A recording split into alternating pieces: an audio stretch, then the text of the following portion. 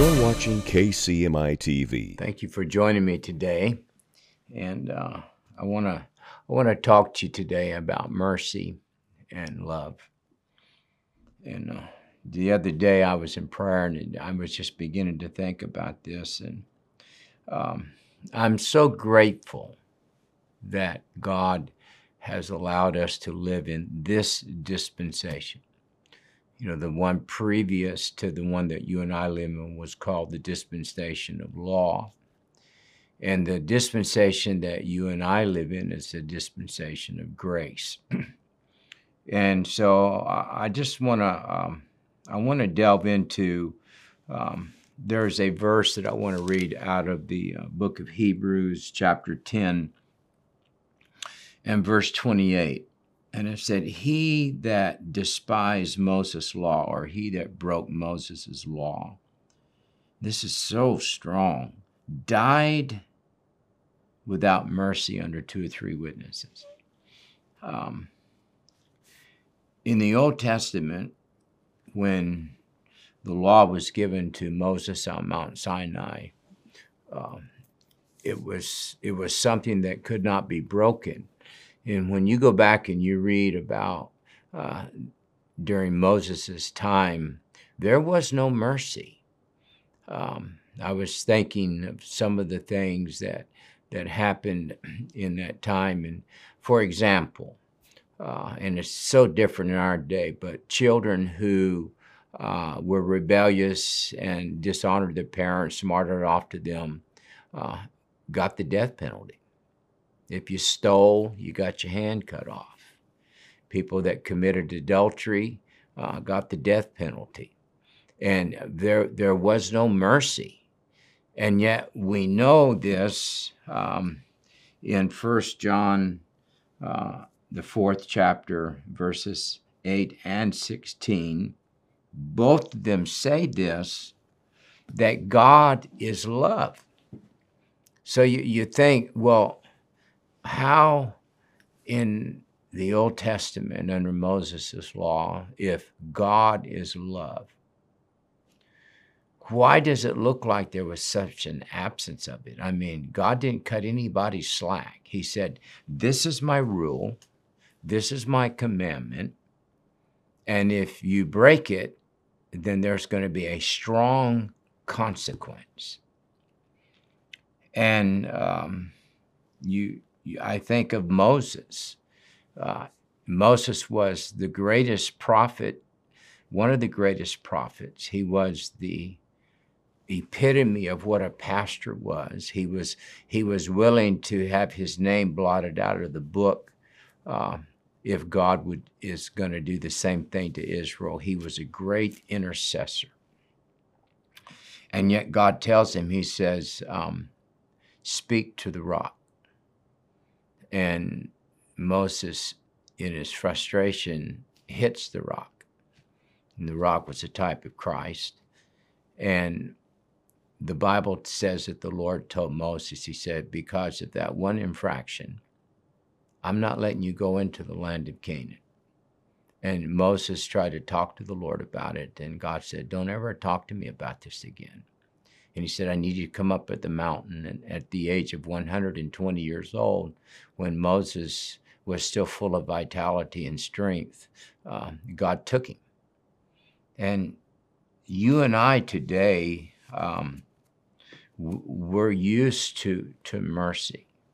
And as I reflected on this, I thought, God, why was it so different back then? If God is love, why would there be such a strong discipline in the Old Testament that he who broke Moses' law, he died, the Bible says, without mercy? And I think part of it is that in the Old Testament, God had not been able to physically come and live with men. He had not been able to physically manifest himself to men. And he was locked up behind a curtain. And when you think about the Old Testament tabernacle, the holiest of holies was where the presence of the Lord was, but man didn't get to go in there. Just once a year, the high priest got to go in because he was a type of Christ. And the scripture says that he would put blood on the mercy seat. And even then, the mercy that was in the Old Testament was so different from the level of mercy that you and I have today. And so in the book of, I think it's 1 Timothy 3:16, it says, God was manifested in the flesh. And in John 1:14, it says, the Word became flesh. So something powerful happens here because man has not known God in the flesh. They've only known him as the Almighty, and they've saw him do miracles and all of that. But God has no way to release the essence of who he is. God is love. But that love has not been poured out on mankind because there is no physical manifestation of the presence of the Lord in the earth. So something shifts. When 1 John 3:16 says, for God so loved the world that he gave his only begotten Son. So there wasn't an absence of love of the world from God. It was that the Son had not yet been manifested. When God manifested himself through Jesus Christ in the earth, he is able now to physically release his presence into the earth. And in the book of Psalms, chapter 85 and verse 10, this is such a wonderful verse, speaking about Christ, and I think at Calvary. It says, mercy and truth are met together, and righteousness and peace have kissed each other. See, in the Old Testament, all that was relevant or all that was present was truth, but there was no mercy. When you think about David, when David sinned with Bathsheba, and he doesn't repent, and it's a whole year because there's a baby born before Nathan the prophet ever comes to him and begins to tell him what his sin is. And David repents. And, he tells the Lord, he said, create within me a clean heart and renew within me a right spirit. And please don't take your presence from me. And you would think that, in this day and age, that kind of repentance would turn the heart of God. But in the Old Testament, because mercy had not yet been released, God comes to David and he said, okay, he said, I'm going to give you three choices. He said, either you can have 3 years of famine in your land, or you can flee for, I believe it's 3 months from your enemy, or else he said, I can send a plague for 3 days into the land of Israel. And David said, I'd rather fall into your hands, send the plague. And even though David repented, the Bible said that 70,000 men died because of David's sin, and there just wasn't the mercy. In the Old Testament, in the holiest of holies, what covered the ark, which symbolically housed the presence of the Lord, was called the mercy seat. At Calvary, hallelujah, when the blood of Jesus was shed, and when the blood of Jesus, not the blood of bulls and goats, but the blood of Jesus, when Jesus resurrected, the Bible said in that first few hours, he ascended up into the Father, took his blood, and he put it on the mercy seat that was in heaven in the tabernacle, the true tabernacle. And when the blood of Jesus was placed on the mercy seat, it activated mercy. And when that happened, something began to be released in the atmosphere. when Jesus' blood hit the mercy seat, righteousness and peace kissed each other. There's a verse, see if I have it written down here in Psalms 2:12, and I've read this many times, but it says, "Kiss the Son, lest he be angry and you perish from the way." I believe in that moment that mercy, hallelujah, kissed Christ. And when truth, hallelujah, when truth and mercy met together, there was something that was released in the atmosphere. See, the law was truth. It wasn't something that was fabricated. It was what God was speaking. But the law without mercy made men die. But when Jesus, hallelujah, at Calvary, when he met mercy and they kissed each other, righteousness and peace. See, the Bible says that Jesus has been made the righteousness of God unto us. But when righteousness and peace, doesn't the Bible talk about that the middle wall of petition has been broken down and we now have peace with the Lord Jesus Christ and with the Father through the blood of the Lamb? When righteousness and peace kissed each other, it loosed mercy. The dispensation that you and I live in right now is the dispensation of mercy and grace. It's where the physical love of God has been released in the earth through the manifestation of Jesus Christ. And then Galatians talks about this because people have taken grace and taken mercy to the extreme and say, well, now that we live in this time, that you can just do whatever you want and go ahead and sin and you go to heaven. That's not true. Mercy doesn't mean that you can go out and just live any way you want, and because God is mercy and he has grace and he's love, that it's all right. No. Mercy is where God gives us time to deal with our weaknesses. In the Old Testament, when you did something, there was no time. Immediately, sentence was passed and judgment was carried out. In the time of grace, because mercy has been released, because God is love. And the moment that God was able to manifest in the earth through the body of Jesus Christ, he is now physically able to release his love in the earth.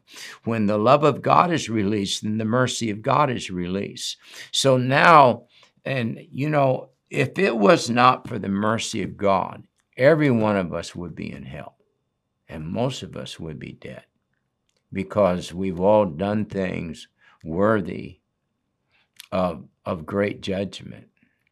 The beauty of living in this hour is that when we sin, and I love this verse, and 1 John says, if any man sin, we have an advocate with the Father who is faithful to forgive us.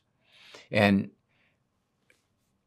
mercy just simply means when you mess up, that God gives you a window of time without passing judgment on you, without at that moment that you've fallen saying, okay, you're done, and he cuts you off. Even in the Old Testament, as great as Isaiah and Jeremiah and all of these men were, because the love of God had not yet been released through Calvary, God wouldn't let them in heaven. They were in hell. They were in Sheol. They weren't in torment, but they were in hell. And when Jesus put his blood on the mercy seat, and mercy and truth, hallelujah, met together, and righteousness and peace kissed each other at Calvary, it immediately released the love of God. And Ephesians says the very first thing that God did when he died is that he descended into hell and he took captivity captive, because now mercy's been released by the blood of the Lamb. um, when you understand that mercy is not a license to sin, but it's a season that God gives you to repent. And the wonderful thing about where you and I live today, we live in the time of grace. We live in a time, I find it so interesting that how God describes that Ark of the Covenant with the angels on both ends, and yet everything in it was covered by the mercy seat. Isn't it interesting that God calls mercy a seat, that he allows, he sits in our presence as love, and that because we don't live under Moses' law, mercy is not the license to sin, but I can tell you this, mercy is it's the season that God gives us. It's that grace period. You hear this, well, they're going to give you a grace period before you have to pay the bill. That's what God does. He gives you a grace period before judgment comes.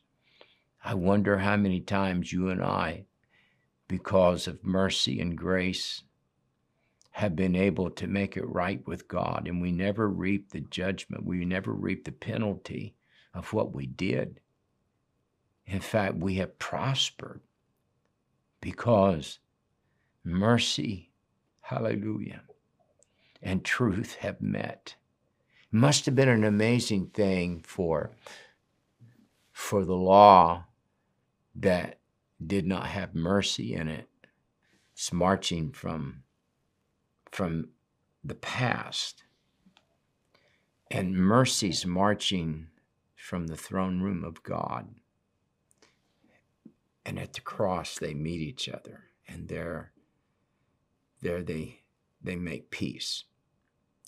And I think that God must have been so moved when Jesus' blood was shed. The Bible said that veil was torn in that temple.